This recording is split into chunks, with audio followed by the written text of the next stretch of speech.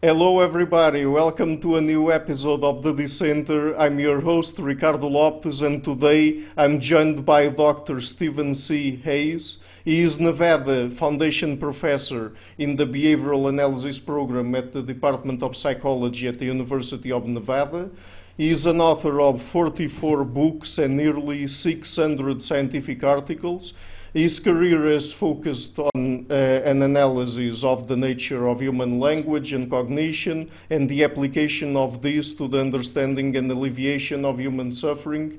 He is the developer of relational frame theory, an account of human higher cognition, and has guided its extension to acceptance and commitment therapy, a popular evidence-based form of psychotherapy that uses mindfulness, acceptance, and values-based methods. His most recent books include Evolution and Contextual Behavioral Science, with his co-author, Dr. David Sloan Wilson, who I already had on the show, and A Liberated Mind, How to Pivot Toward What Matters. So, Dr. Hayes, thank you a lot for taking the time to come on the show. It's a real pleasure to have you on. It's a pleasure for me too, and I'm so looking forward to our conversation. Okay, great. So, as we were talking before we started recording, I was saying that I already had Dr. Sloan Wilson on the show, and we talked a little bit about your book, Evolution and Contextual Behavioral Science, but we focused a little bit more on the evolutionary side of things because it's basically his expertise, right? And today I would like to focus with you a little bit more on the contextual behavioral science aspect of things. But first of all, and since basically the book includes the two topics, I would first maybe like to ask you, in what ways did evolutionary psychology change, if it did so, because I'm not sure if it did change anything, but basically your approach to your clinical and your academic work? Well, evolutionary thinking has had a profound impact. Evolutionary psychology came out of the gates meaning something, in most people's minds, I think, pretty specific, massive modularity and things of that kind. I think you're seeing that break down. I think people are bringing evolutionary accounts to psychology, and so if you take evolutionary psychology to be a broader approach, which I think you should, of applying modern evolutionary science, to the actions of whole organisms interacting with their world, and considering that world in terms of evolutionary principles, looking at the history and situations they're in, but over multiple time frames, and trying to answer Tinbergen's 4 questions that you ask of any evolutionary account. If you do that, to me, you're an evolutionary psychologist. And oddly, I'm out of a wing that where variation and selection within the lifetime of the individual, in part because of the gene-centric era that we went through in evolutionary science, was not only not considered, but was actively ruled out as relevant to an evolutionary account. And I just think that, well, that has passed now. Not in everybody's minds, but we know that epigenetic regulation of gene expression is very much in tune with environment and behavior. And there's multiple systems. I was just reading 2 weeks ago about how there's now clear evidence with RNA being regulated also by epigenetic factors. Not even clear yet what the name is for that. So what we're doing right now, for example,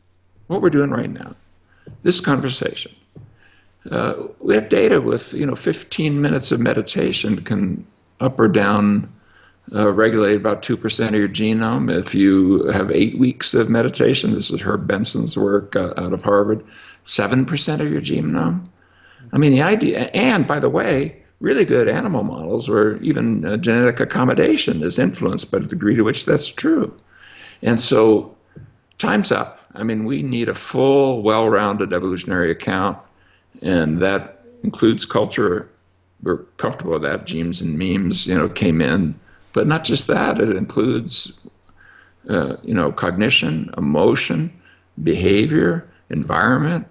And so the work of people like Eva Jablonka and stuff like that has sort of busted down the walls, but things are moving very fast.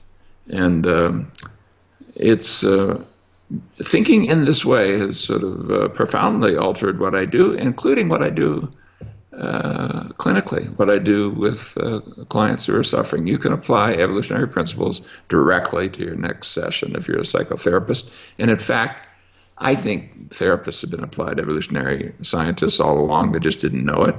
In the same way that parents have been using, for example, direct contingencies all along without even knowing it. You don't have to know about reinforcement for reinforcement to operate. You don't have to know about variation and selection processes on other dimensions for them to operate. So let's see if we can get our science lined up with the kind of work that people want us to do as behavioral science and as helping professions. Mm-hmm. Yes, so you referred to certain aspects of the environment and how the environment might influence even genetic expression via epigenetic phenomena and mechanisms and things like that.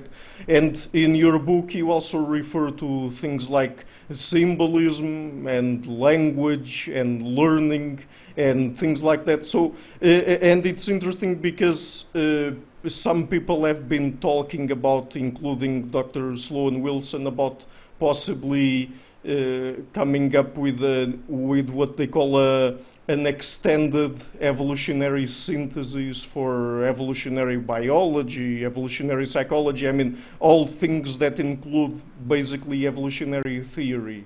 But I mean, on the other hand, and since you refer to epigenetics, just to be fair here, isn't it the case that maybe it's a very precautious or early discipline, and particularly in humans, isn't it the case that maybe we would need more evidence just to back up the epigenetic mechanisms that we've already found in other animal models? Because it seems that sometimes people are drawing too quick conclusions, and I'm not sure if they are completely backed up by the evidence. So I understand the environmental side.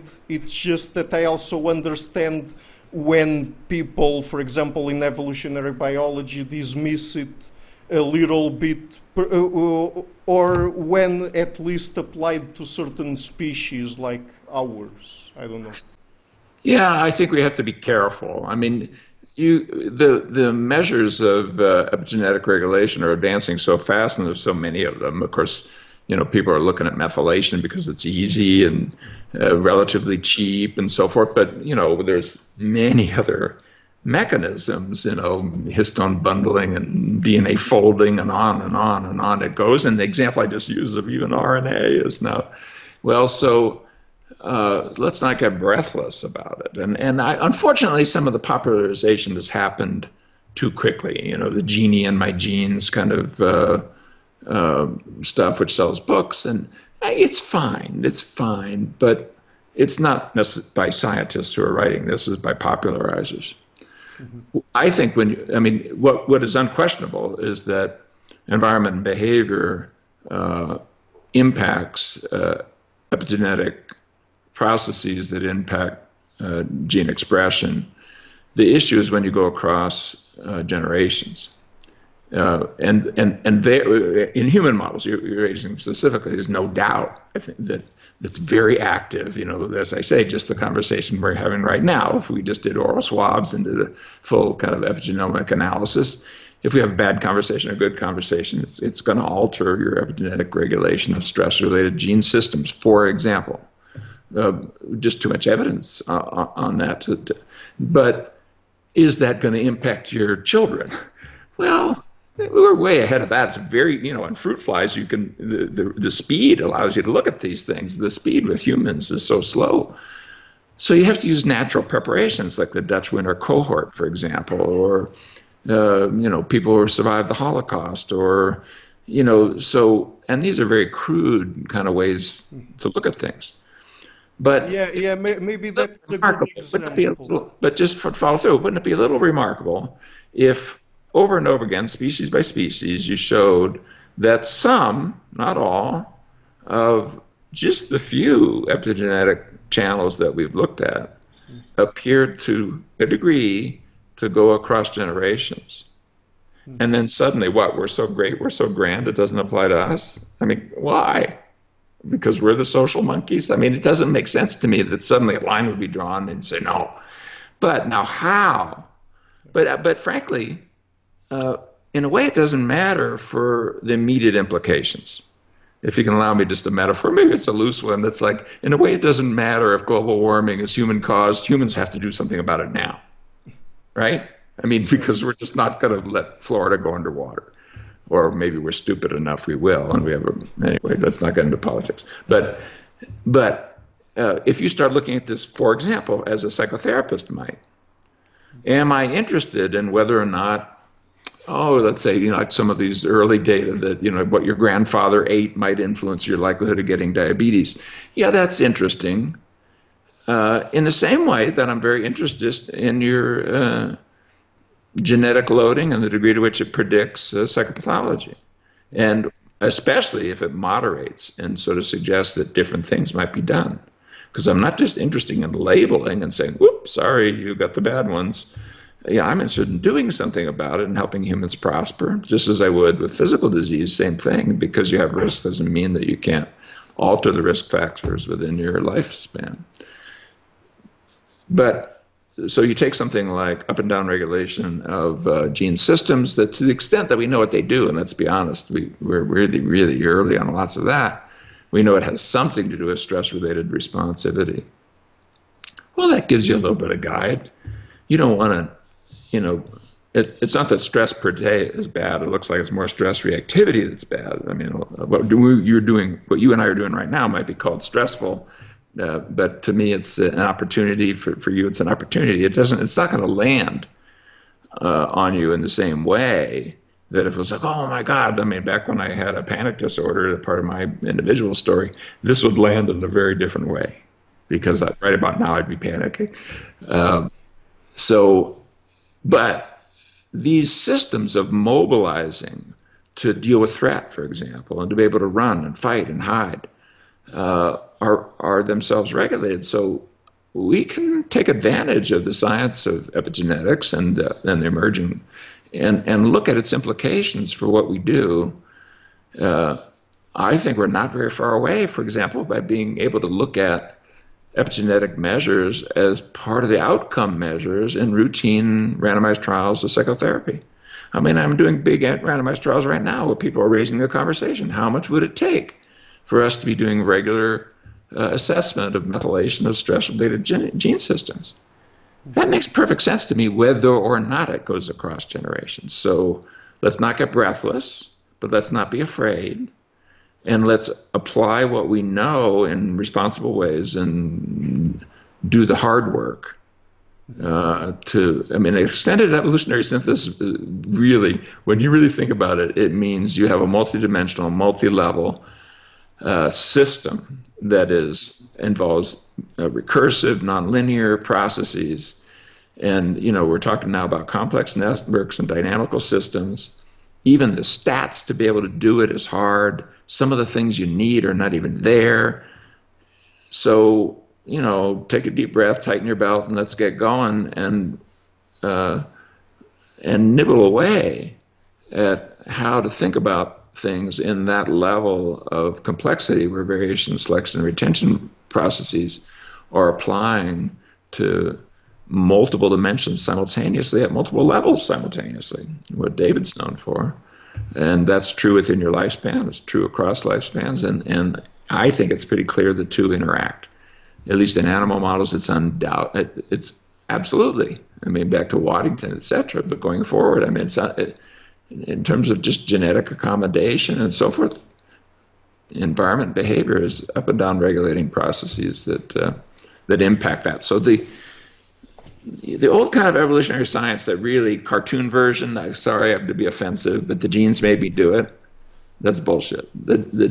Genes don't code directly for phenotypes, except in context and often as massive systems. And, I mean, if you just take height, you get 724 loci so far, and it accounts for about 10% of your variation. I mean, come on, height.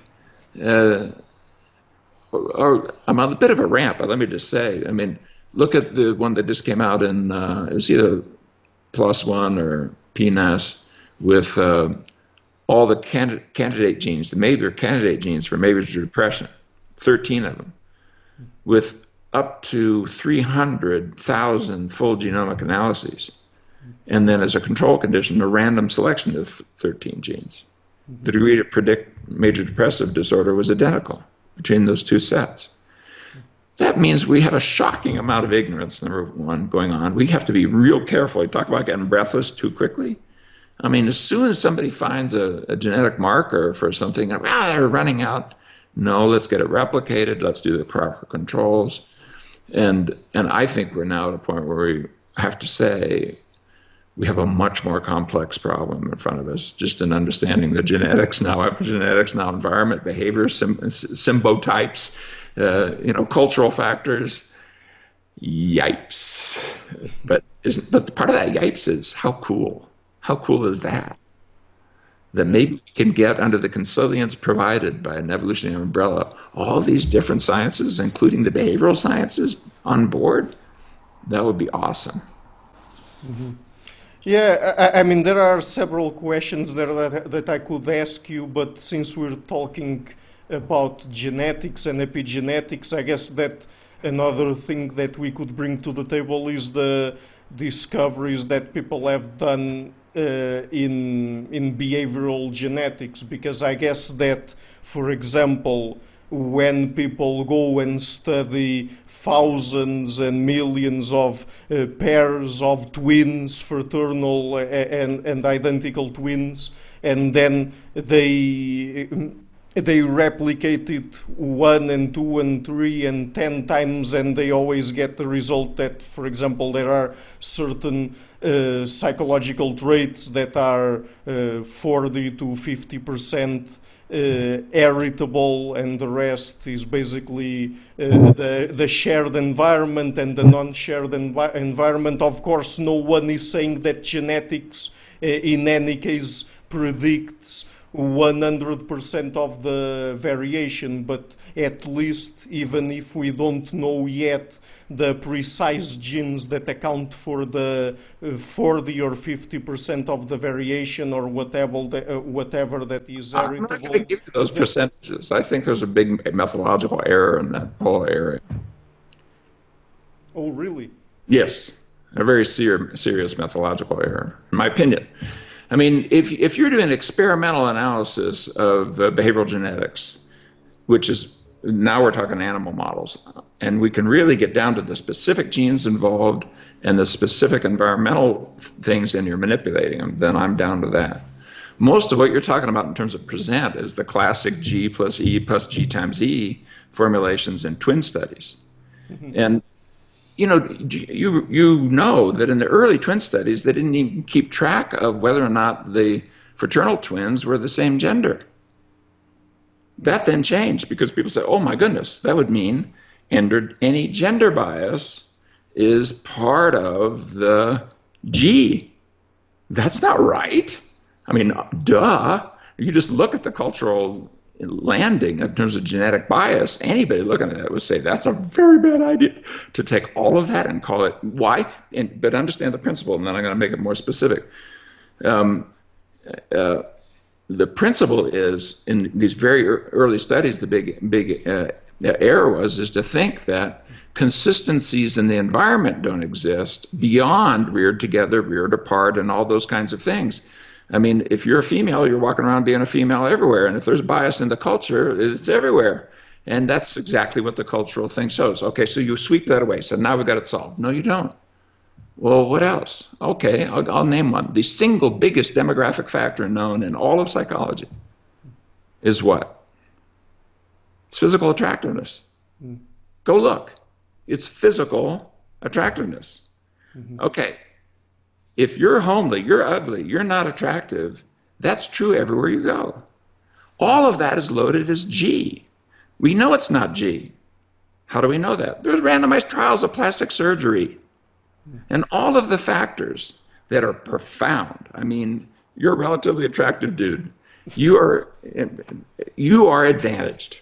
You have privilege from that. You don't even know about it. You do. But people will talk to you. They will hire you. And there's this weird set of findings. Like, for example, if you're attractive, you'll stay in therapy longer, but you're more likely to be hired. You'll make more money. You're less likely to be arrested. If you go into jail, you'll get out earlier. While you're in jail, you'll be said to have fewer problems. I mean, it just goes on and on and on. And when you do the controlled studies, you say, oh, is that because they're actually behaving poorly? No. It's because people bring their cultural expectations to people who are beautiful or attractive or ugly. All of that is called G. It's not G. It's yes, it is G in this sense. It's a genetic input to a psychosocial process. So here's the problem. When you say 50%, and you're saying to policymakers and so forth, you better understand that what they think you mean. And when I get a behavioral geneticist in a corner and I have an hour to talk to them, they always admit what I'm saying is true. They admit it. They know that formula does not go down to the level of process. It's a mathematical input to output that could occur through other processes, such as cultural processes. But you say it to the public, you say it to policymakers, and they say, oh, well, intelligence is the 50x% genetic. You don't know that. If it's true with gender, and it's true with physical attractiveness, and by the way, I don't see the controls. Do you see them in the twin studies? Are people controlling for physical attractiveness? Identical twins are called identical for a freaking reason. They look similar, right? Of course you can have an injury, you can have an accident, and it can change it, but they're not controlling for that either. And all it gets loaded over in the G factor, and you don't get a chance for the real process to play. Well, if that's, when I've said this to folks, they say, oh, but that's so unlikely that this thing I'm looking at could be influenced by attractiveness. Dude, it's a methodological point. If you show it once, you show it twice, now you have to show me that there's no third variable that could function similarly. Upper body strength. You don't know what upper body strength does. Upper body strength might have all kinds of effects as to whether or not you get invited to play games at the playground. It has very, is that genetic? Yes. Is that mechanism genetic? Maybe not. I mean, I've got a little guy who's turned 14 who has a muscle disorder. And when he was 3.5, would come home crying that nobody wanted to pick him for the soccer team. Mm-hmm. You're telling me that didn't have an impact on his life? I'm about to go down and play with his friends with the boats and stuff. And I know he's excluded because he cannot do sports. And it doesn't. So rant over, but point made. If I'm missing it, explain to me why. I like the name. Do you call it the dissenter? I'm a dissenter. I like the name. And if I'm wrong, explain to me why I'm wrong. The studies are not adequate. The experimental behavior genetics with animal models, yes, where you get specific gene systems and good measurement of environment, then I'm down with that. But an extended evolutionary synthesis to really work has to have that. And twin studies were like this poor, sad attempt. I mean, I respect the people doing it, but it's sad in the sense that it's like you're trying to get to a question that you really can't get to that way. It's the only way you can do it, and it's the best you can do, but I'm sorry, it's not good enough. And I think it's played badly in our world because it's led people to settle into these formulas where they say, oh, 50% is this. That's just not true. It's false. At least it's not known to be true. Mm-hmm. And, if you take I'm on a rant now, IQ, you move from the south to the north, the old data on moving to the south to the north, and the big impact that it had on African-American populations in terms of their IQ. Well, give me the genetic explanation of that, and to say, oh, that's the shared environment. No, maybe the whole darn thing. Did you control for skin color? Did you just say African American, or did you actually photograph how dark that skin was? I could show you how dark the skin was. I mean, this is why in fake news kind of stuff, outlets, or they darken the skin of black people or brown people to make them seem scarier when they're trying to argue against their political beliefs. They know. Do the behavioral geneticists control for that in the twin studies? Often they don't. They're categories of ethnicity. That's not enough. So I'm off to something that doesn't really have to do with my work, except as a little behaviorist off in the corner who really does care about evolutionary thinking and thinks of himself as an evolutionist. I get concerned about how easily we've taken answers like that and how they've landed in people's lives and in the culture. Mm-hmm. Right. So now let's move on to maybe talk about behaviorism and Yeah. how the behaviorist approach has changed basically since Skinner, right? Because I think in mainstream psychology it's not that popular of an approach nowadays, and it still has a history since Skinner that many people don't know about. So if you could tell us about that, Yeah. and then maybe we could get into more specific issues about how it is applied in therapy through cognitive behavioral therapy, and then your specific therapy that you've developed, Okay. acceptance and commitment therapy. So, I'll see if I could do it without rants, Ricardo, because obviously my rants will eat the time. But, yeah. you know, I'm a neo-Skinnerian. I'm out of the Skinnerian tradition. Skinner was my hero. And what people don't realize inside Skinnerian thinking is that he's often used as kind of almost a cartoon version of, of psychology that's not interested in genetics and biology. It's so sad. I mean, his first studies were on tropism in ants. I mean, the guy was a psychobiologist, Newton, respected and talked about the work of people like Coe, etc. His dying sentence, I mean, literally, the sentence he wrote before he died is variation in selection will be shown to be the most critical feature of being able to make behavioral science relevant to the world or something. And it's like, he tried, Ed Wilson in sociobiology hits, he goes and he had that book, his opening line is, why aren't we part of it? And then next thing you know, he's explaining to Ed how everything could be an operant. And I get why. He's fighting for variation selection within the lifetime of the individual, Right. thinking about that as being an important part. And at the time, there was so much movement against it that to say that seemed ridiculous. No, it's not life and death. It's more like strengthening a muscle, all those reasons. Mm-hmm. Well, now we know that it's actually more plausible. I mean, there's the things we talked about earlier. The thing that he wanted is he wanted to put behavioral science under an evolutionary umbrella. And he wanted to deal with this issue of language and cognition. He failed at both. And really what contextual behavioral science is an attempt to push a reset button, to go back and clean up some things he did and that tradition did. One was a bit of arrogance, frankly, of, the purpose of science is prediction and control. No, it isn't. Don't tell scientists what to do. There are lots of scientists who don't care about that. It's fine to say your purpose is that. So it's a kind of dogmatism, really, would be the right word for it. Right. If you clean that up, what you're left with is essentially pragmatism, essentially a line out of William James's work, which is a little weird for a natural scientist because you have to use a form of evolutionary epistemology that even my friend David Wilson won't quite do. He still wants us to really have facts out there in the world that are already there. And I always say, be careful, dude. We're interacting in and with the world. I'm more down with the people who are sort of saying, you don't even see the snake. You just see an aspect of the one environment that keeps you from dying. And, a different organism sees a different freaking snake. So don't be getting out your little cookie cutters and saying, that's the snake, as if it's already there in the world that way. So we're a wing that focuses on variation selection, wants to use a pragmatic truth criterion, and then cleans up the other parts. Skinner talked about prediction and, well, two things. Prediction and control. We used to say prediction and influence because less, but also with precision, scope, and depth. If I hold a gun to your head and say, "Give me your wallet," I don't understand charity.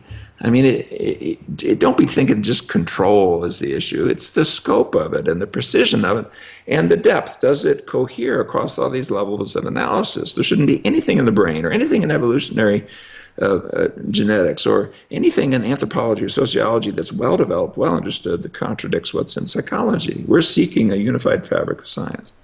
If you add all that in, and then I want to add in a little bit of ontological flavor. Don't be grabbing too much and saying, and the reason why this works in the world is because, and then give me some sort of description of the organization of the world, without noticing that those descriptions came from you interacting in and with that world.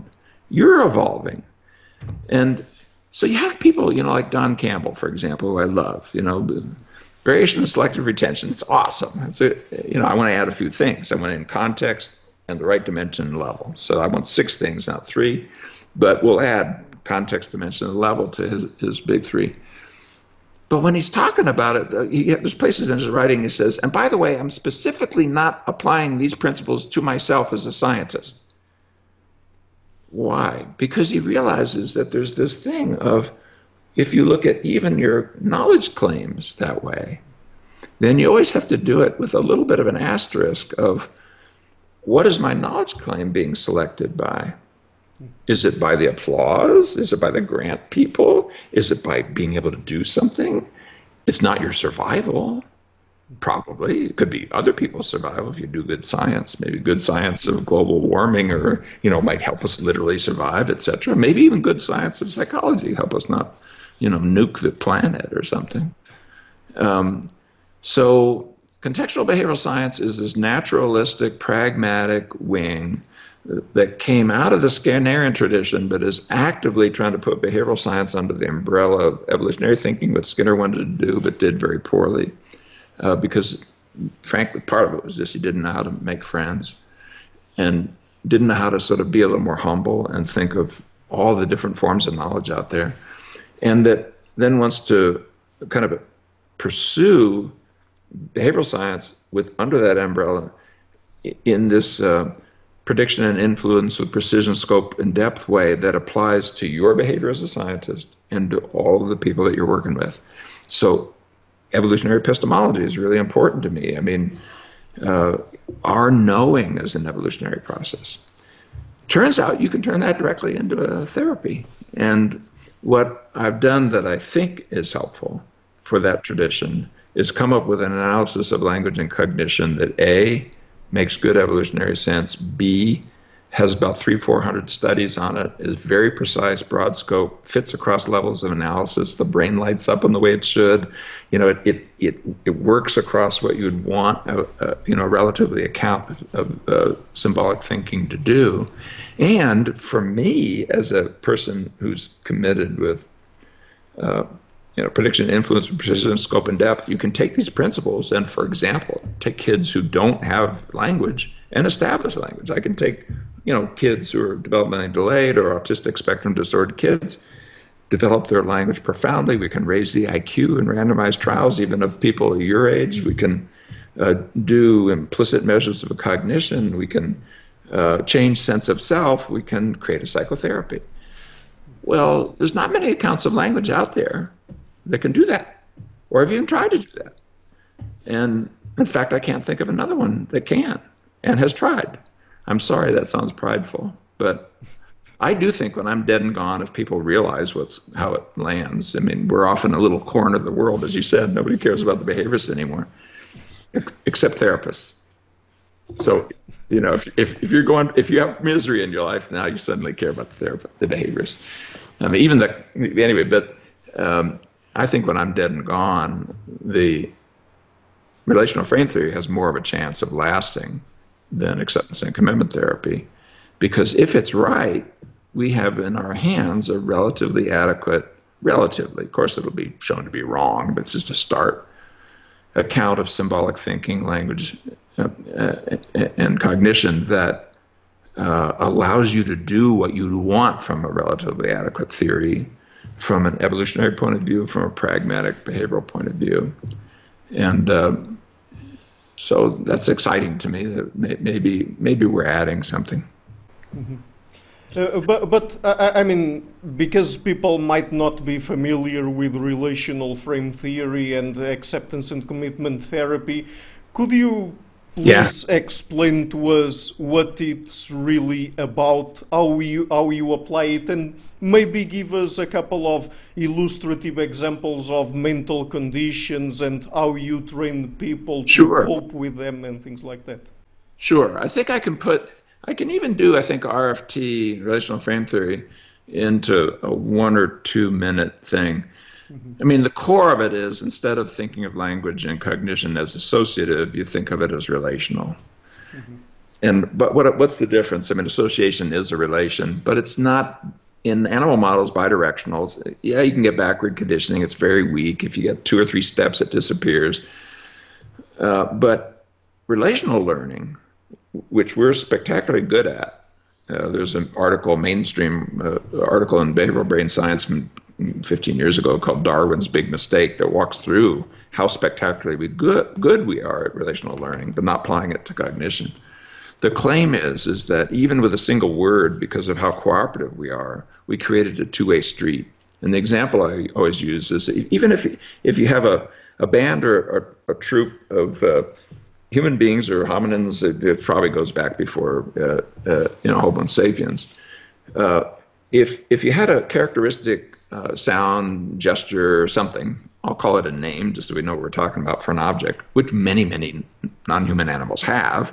See the eagle squeak, see the snake hoot, etc. In the presence then of that characteristic sign or sound or gesture, would you orient towards the object? Will it give you a two-way street? In human beings, that happens around 12 months old. If you don't do that, you don't develop human language. I mean, you're headed towards severe developmental disability. That's exactly what we can help correct with relational frame theory, by the way. Some of those kids, not all, some are just not neurobiologically intact enough to do it. Some, once you understand the unit, you can train it, you can build it out. But in, for example, the so-called language-trained chimpanzees, studied by Fergus Lowe, the late Fergus Lowe and Neil Dugdale, with those at Dwayne Rumbaugh's and Sue Savage Rumbaugh's troop in Atlanta, when you flipped it and asked the chimpanzee, okay, here's with a new one, here's an object, here's in this case, plastic chip. Now, given the plastic chip, will you orient towards the object? The answer was no, chance level. And there's no examples that are replicable and really powerful with non-human species. So relational learning is more, the way I describe it is more like the relations in your family. And if you had a big family gathering and you think of how many different relations are there, I mean, the cousin of, father of, married to, on and on it goes. Each of those, beginning with a bidirectional two-way street of names, but then quickly, by the time you're 16 months old, you'll get exclusion. If you hear an unfamiliar name, you look around, you see familiar objects except for one unfamiliar object, you'll assume that this relates to that in a name of or coordination with, and you'll derive it bidirectionally. Very quickly, it gets along a dimension. You can talk about opposites. Warm is the opposite of cool, but boiling is the opposite of freezing. So you learn to take difference and put it along a dimension. You start doing comparatives. A nickel is smaller than a dime in American coinage. In your coinage, probably have similar things, the euros, for example. 3-year-olds love coins. They can buy candy with them. They always want the big ones, physically big. 4 or 5-year-olds, flips over. So you have these arbitrary relations of comparison. Once I've got that, I can problem solve. Because all I need to problem solve is an object name with attributes, the relation to before and after or time, a contingency, and the ability to evaluate and compare. Well, 6-year-olds will commit suicide. And they'll say, I'll be better off dead. And it's a very simple problem. Well, in the first ACT book, the first sentence was, a 6-year-old threw herself in front of a train today. It was in New York. The authorities said her mother had died of a terminal illness. So you think about that. This very anti-life thing. What species would do that? Kill yourself on purpose? Yeah, because we're the species that have enough relations, not associations. That's not how it works. To be able to say, "Mom's gone. That's sad. If I die, I'll be in heaven with her. That's better."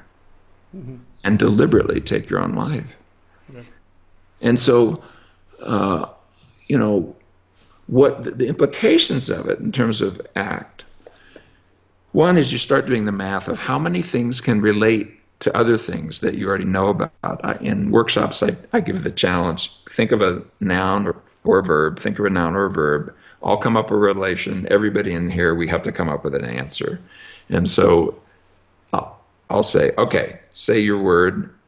And then I'll say, and my relation is the father of. I'll pick something. And then they'll say the next word.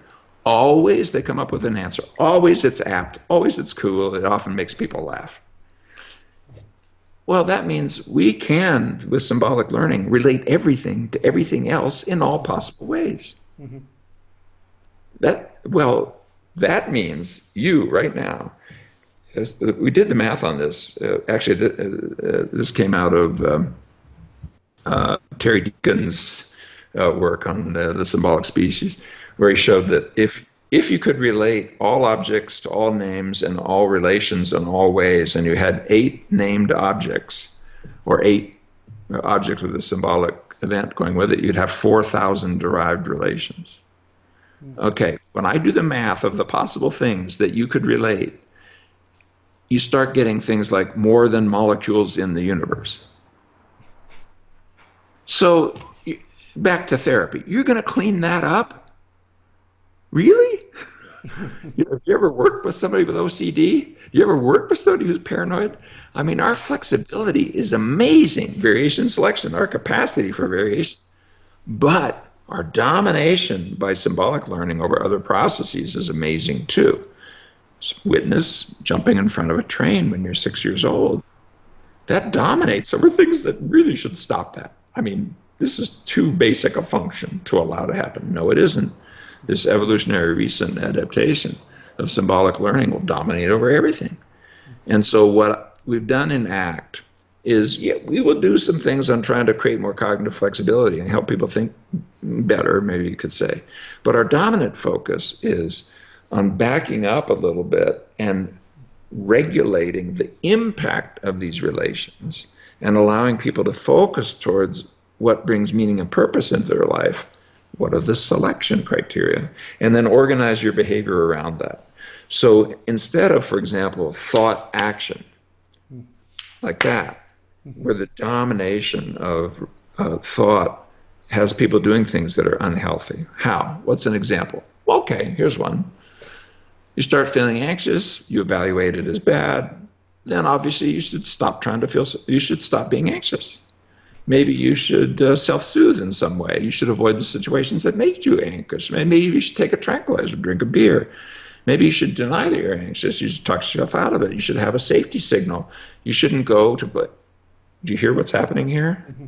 Yeah. As a panic disorder person in recovery, these are processes like avoiding anxiety because anxiety is bad. That means anxiety is something to make you anxious. Because if something is about to happen, we're evolutionarily prepared to respond to that. We have to, because we have to mobilize to fight or to run or do something. Well, now you're running from your own history. You're running from your memories of traumas. You're running from your own biological arousal systems that you label with emotional labels and then evaluate as bad. You've got self-amplifying loops in there now. And you think in terms of an extended evolutionary synthesis. You don't want self-amplifying loops that aren't linked to what you really want to have happen with the whole of the system. Right. Because it captures part of the system and distorts it, and that's what we call mental health problems.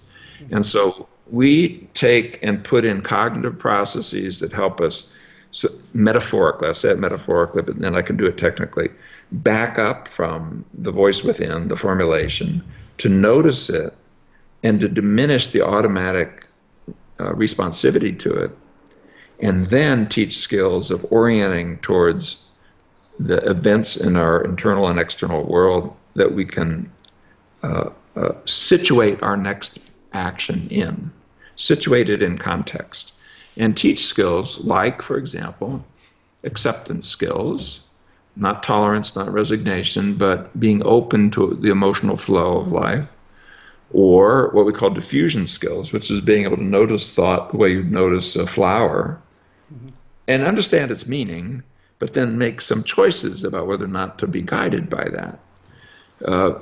Those two skills, acceptance and cognitive diffusion, correlate with almost every psychopathology you can name.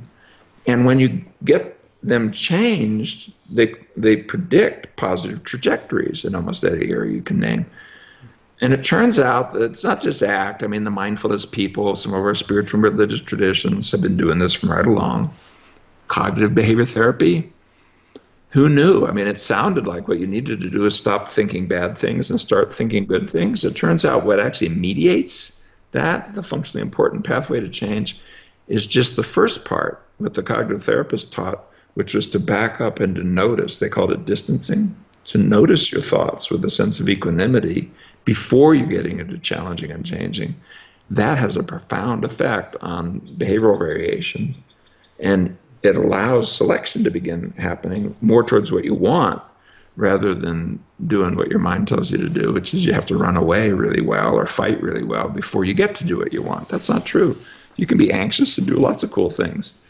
You could, I mean, I gave ACT workshops in the early days, having panic attacks during the workshop. You know, your mind says you can't do that. You know, the words say you can't do that. Of course you can do that. Non-human animals, you know, they break legs and still they act as if it's nothing. You know, you have to, if you have a horse, you know that. You know, you better get him to the vet because the horse will try to run with a broken leg. We will whimper at the very thought of, you know, something might be painful. So the places where ACT has had a big impact are areas like that: chronic pain, anxiety, substance use, places where small aspects of the whole, especially emotional and cognitive, lead to variation selection processes that dominate over all of you in a way that creates an adaptive peak, basically, where there's no farther you can go. There's no amount of drugs you can consume or avoidance of emotions you can do that will take you towards the kind of life you want to live. So acceptance and commitment theory is essentially applied evolutionary thinking, I think. And I think the day will come where we think of all of psychotherapy that way, and it'll change some of our practices because some of them don't make sense from an evolutionary point of view. So just to make this clear, this is really not about trying to eliminate thought processes or even the underlying psychological mechanisms that give rise to these thoughts, like, for example, anxiety and sadness and things like that. I mean, things that to which we associate something negative usually, because, I mean, those are still useful psychological mechanisms to have operating in our minds. It's much more about trying to distancing oneself from them when they are already affecting our lives negatively, and trying to deal with them in a more positive and productive way, something Yeah, like exactly that. right. Exactly right. And it's why the work in ACT and its sister technologies of acceptance and mindfulness work generally has pretty much gone beyond mental health problems to behavioral health problems, because it turns out same kind of processes happen with things like diet, exercise, stepping up to the challenge of cancer, diagnosis, etc. But now also into social processes, prejudice, stigma, and into violence between groups, and things that are surprising to me, like sports performance, your ability to run your business. And why? Because I think it's because the logical, reasonable, sensible things that our symbolic learning processes tell us to do are not always the healthy things that move the whole of us towards what we really want. And when you back up and you think about these variation selection processes as multidimensional and multi-level, being able to sort of rein in what I think is a kind of selfishness, really. The classic multi-level selection work on if you allow selfishness to happen in a group, it undermines the cooperation in the group. I mean, it's why, cooperation is almost, and altruism has almost always been questioned when you have a more evolutionary account. David's book, Does Altruism Exist?, explains why. No, if it's multi-level, it's not that hard to think about. And actually, you can do the same thing with kin selection and so forth. I'm not saying it's the only way to do it, but, well, the parts of you within are also things that can be selfish. That you know that with your cells, you got 37 trillion cells. If any one of them just decides it's going to just replicate, you got cancer. And multi-level systems only work when you can detect selfishness of smaller units, allow them to be successful as part of the larger collective, but rein in their selfishness up to the point of actually expelling them from the group if they won't cooperate. That's Lynn Ostrom stuff. It's what your body does with cancer cells. If you have a healthy immune system, you will go kill, or you will try to change the transcription errors that lead to cancer, etc. You got evolved systems to keep that selfishness from happening. Psychologically, this new kid on the block of thought allows just part of us to take over the whole of us. And that's selfishness. Because if you sort of think about that, almost as if, we have cells within, we also have repertoires within. Mm-hmm. What is selfishness of a repertoire? Claiming more time and attention than its utility deserves. Same thing with cells. Is I want that cell to be fed, but I don't want it to claim more of my resources than its utility deserves, and it becomes a tumor.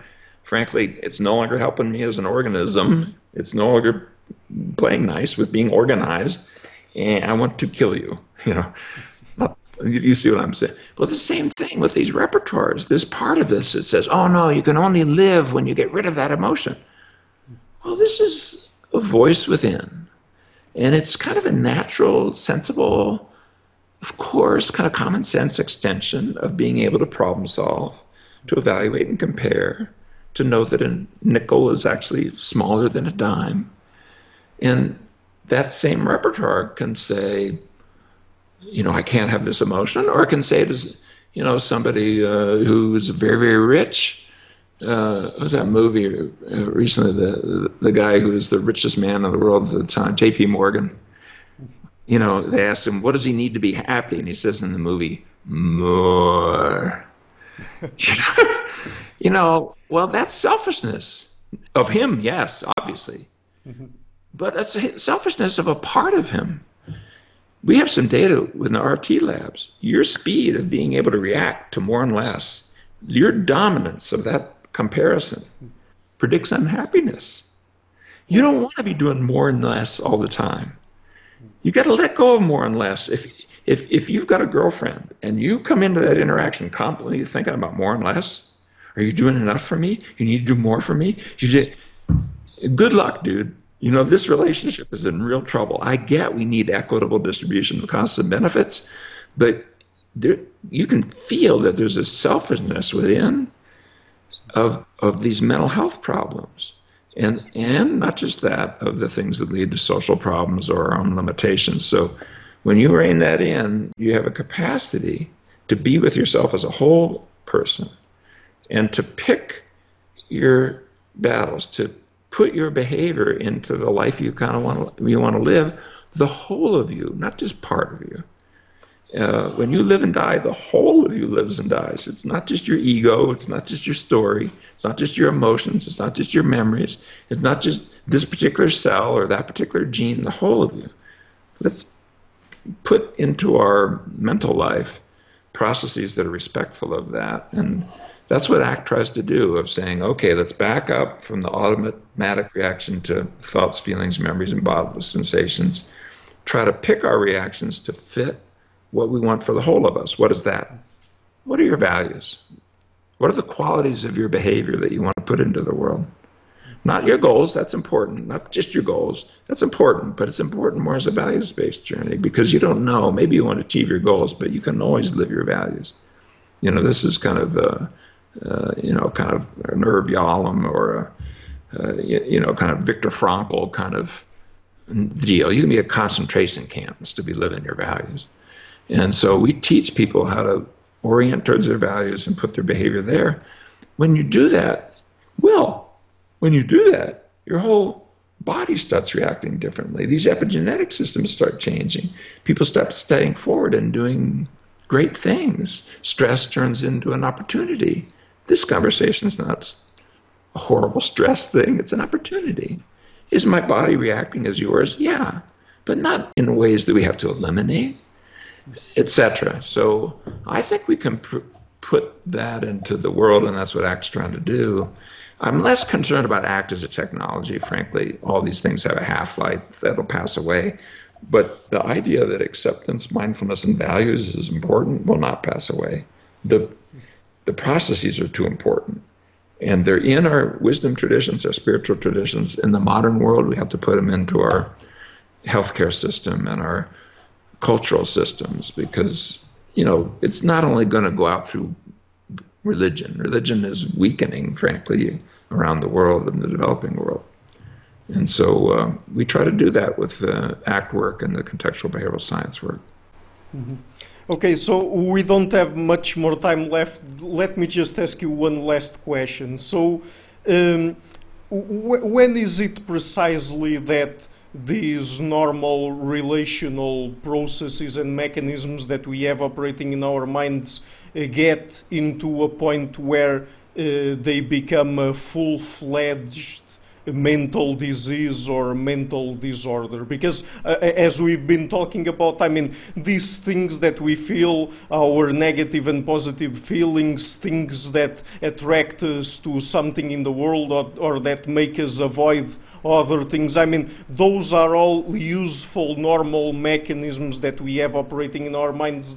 There's nothing wrong with that. But is it the case that it then turns into something that we should deal with seriously when it starts affecting or preventing us from functioning normally in our lives? Is something like that or what? Yeah, I think so. I'd probably be careful about functioning normally just because of that word norm, because you're on an idiographic path, and we need to be careful. Averages are not people, and processes of change those data on how many different ways organisms can achieve ends. Toddlers have something like 50 different ways of learning to walk, and we went in and did some harm by saying, normally it's like this. And then, actually look at how some scoot on their butt, some crawl for a long time. Don't be telling parents that if you don't do it by this, So it isn't a matter of norm, it's a matter of functional impact. Can we empower people to step forward? And a lot of what we call mental health problems are dominated by normal psychological processes with a combination of probably genetic factors, other factors that make a particular form of adaptation unhealthy with these normal processes. I'll give you an example. Just take something like schizophrenia, chronic mental illness, severe mental illness. Almost anyone believes this has to be pretty heavily biological. Okay, perhaps, but let's look at some things. If you move in age, let's say 4 to 6 or 3 to 6, somewhere in there, to a different country with a new language, you're now 60% more likely to develop schizophrenia. Mm-hmm. But what happens there? Sense of self. If you can't even be understood, if it hits you at the wrong time, man, that is one of the most stressful things known to the human body, because it produces a kind of aloneness. We're the social monkeys. You can't take us out of a social context and have us function well. Deprivation, abuse, things that happen in these early ages. Well, I know the parent wasn't trying to abuse the child by moving him to a safer country, let's say, but the shock to our system, just biologically, is so profound. And it isn't by accident that all of the normal medications that are used as so-called antipsychotics were vetted in animal models by medications, chemicals that did not reduce escape, but did reduce avoidance. That was the filter. And so and you look at these experiential avoidance processes that become very dominant. So that's a normal process. You just said so. Normal in the sense that we all have that process, right? Yeah, but in combination with other things, perhaps a genetic risk factor. Oh, I'll give you another one. A risk factor and things that have happened developmentally at the wrong time. That same process could kick off something that, man, looks like, whoa, as part of a complex system. So it isn't just the gene, we have full genomic analyses now. We know that none of the DSM disorders have none have biomarkers, none. And none have that are sensitive and specific. And none have a simple genetic mark. We're working on it. I used that example of major depression when I started the earlier conversation. Does anyone believe that genes aren't part of mental health problems? I believe they're part of it. Of course it is, but it's a complex system. Well, so there are just example after example after example with things like trauma and things like that, where normal psychological processes, so-called normal, are pathological. And in the modern world, here's what we've done. And maybe this is a place, I know we're coming close to the top of the hour, and maybe we'll have to wrap it up soon. In the modern world, why are we seeing these spectacularly increasing levels of mental health problems in the developing world? Young people are, they're a standard deviation more stressed, depressed, and anxious than they were 30 years ago. And you can't say, oh, it's just the self-report instruments. No, dude, it's dead bodies. It's suicide by adolescents. You just look at the suicide rates. Don't be telling me it's a self-report. People are killing themselves at rates that are far beyond anything we've seen before. Something's going on. Yes, but what we put into the world through science and technology, through this creativity of, this symbolic learning stream, being able to do what you and I are doing right now. I mean, look at what we're doing, dude. We're talking thousands of miles away. We can see each other in real time. I mean, God, is that amazing? Yeah, but you can see on your little computer in your pocket called your iPhone horror around the world. If somebody, blows up a building or throws their children off a bridge, you can see it. You can even see it live. Some of these guys put the Go camera on there and start shooting children and stream it live. Your children are going to see that. I was sitting in my chair, and my son, who's now older, but he said, "What is that, Daddy?" And I looked, and it was a picture of a burning body on a street as part of the Arab-Israeli conflict. And my son at the time was 3. I go like, what is that, Daddy? Really? It's the... And so you've got horror. You've also got comparison. Right. Franz de Waals, one with the cucumber chips versus the grapes. That famous one. I mean, in non-human primates, comparison is not. You don't want to be on the short end of the stick, right? Right. And you've got this constant flow of judgment. Well, those 3 things produce a kind of aloneness. And so in the modern world, we've got people feeling as though they're all alone. Look at the rates of aloneness, of loneliness in our big cities, with people walking past each other in the crosswalk, but their eyes don't even meet. And going back to their little apartment, and ordering the food to be brought in from their iPhone. I mean, they don't even have to go to the grocery store anymore. That was not possible in tribal societies. And so I think we need to think about how we create psychological processes that help us step into the modern world. This book that I have coming out called A Liberated Mind walks through the data on that, of how profoundly the world has changed over the last 20 or 30 years, and how profoundly we're going to have to change our cultural and mental processes to keep up with it, in a world in which exposure to horror, judgment, and comparison is as common as breathing.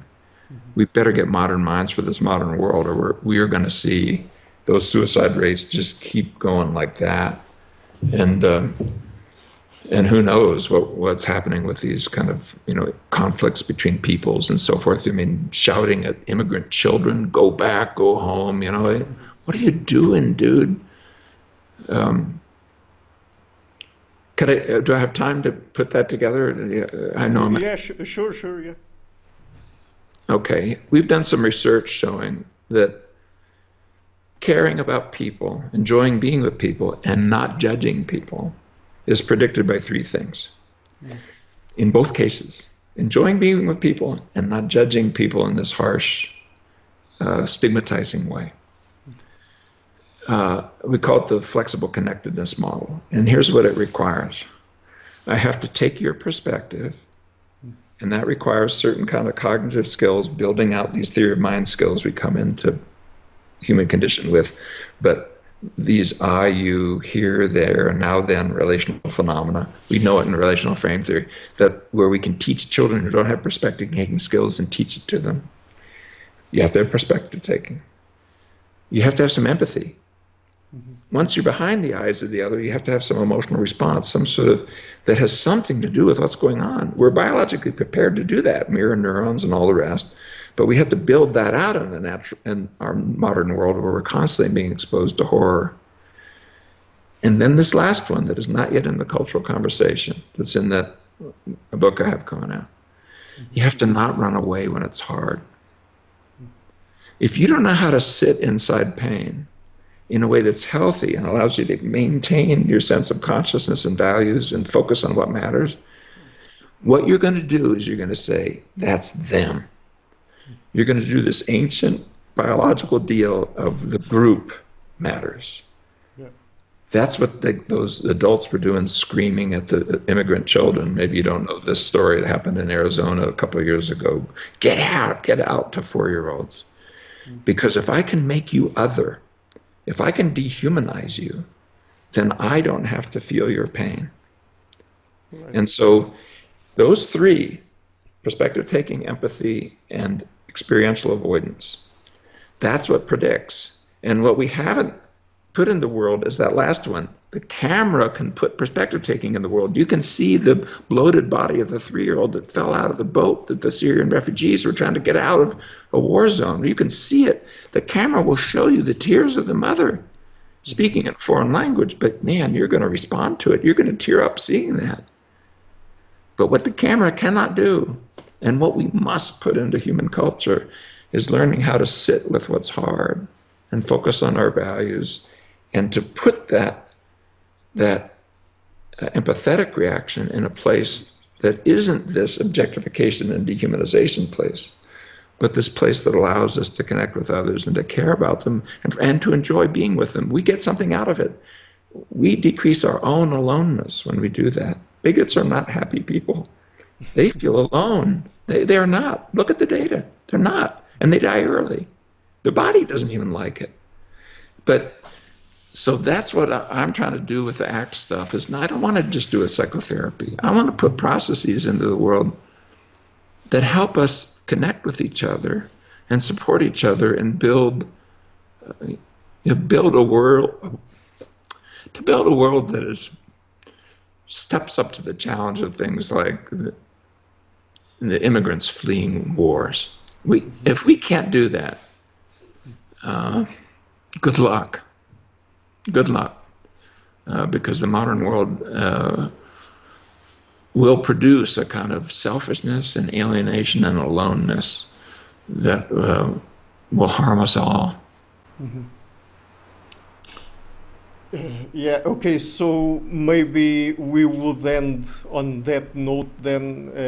We don't have more time left, unfortunately, also. So, Dr. Hayes, before we go, would you like to tell people what would be some of the best places on the internet for them to find your work? And I will also leave, of course, links to your books, for example, in the description box of the video. Sure. I mean, there's a lot of things that are free. We've tried to do things in ways that don't create high barriers. If you just Google acceptance and commitment therapy or ACT, and you could do it with my name. I mean, you will find websites and all of that, and yeah, some of these things involve selling, but you'll also find things like, a public group called Act for the Public of several thousand people who are reading these books. A lot of them are available very low cost. My first book for $12. I mean, you can find, frankly, you can find pirated versions on the internet. I don't care about the money, but do take seriously the science of psychological flexibility and look at what's available to you within your local community, but also on the internet. And you'll find others that are doing it. And it isn't just ACT and psychological flexibility. It's the mindfulness people, the acceptance people, the people trying to build values-based communities and to, create cooperative systems. My colleague David Sloan Wilson and I are trying to put Lynn Ostrom's principles plus ACT into creating pro-social groups. Go to prosocial.world and you'll see that. All free. You can download and learn about how you can work with your local group, your church group, your business, whatever, to try to put these processes into the contexts that you spend a lot of your day in. It isn't just your home life and your mental health life. And I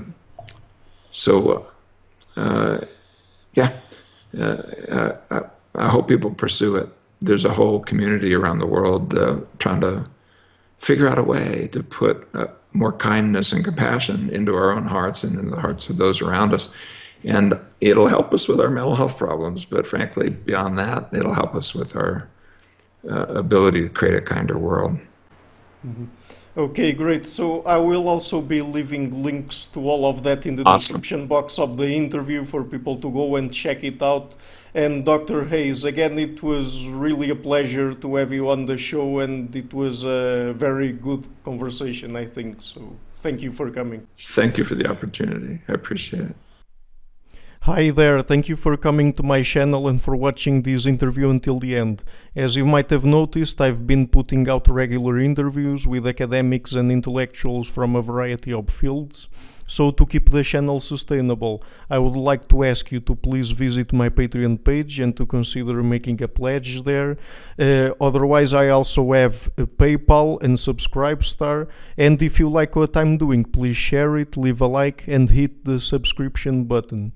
I would also like to give a huge thank you to my patrons, Karen Litzke, Anne Blanchett, Perelga Larsen, Lau Guerrero, Chantel Gelinas, Francis Ford, Hans Frederick Sunda, Brian Rivera, Lucas Stafiniak, Sergio Condreano, Janne Henninen, Ricardo Vladimiro, and Dr. Jerry Muller, Herbert Gintis, and Rutger Voss, and also my three producers, Isar Webb, Rosie, and Jim Frank. Thank you for all.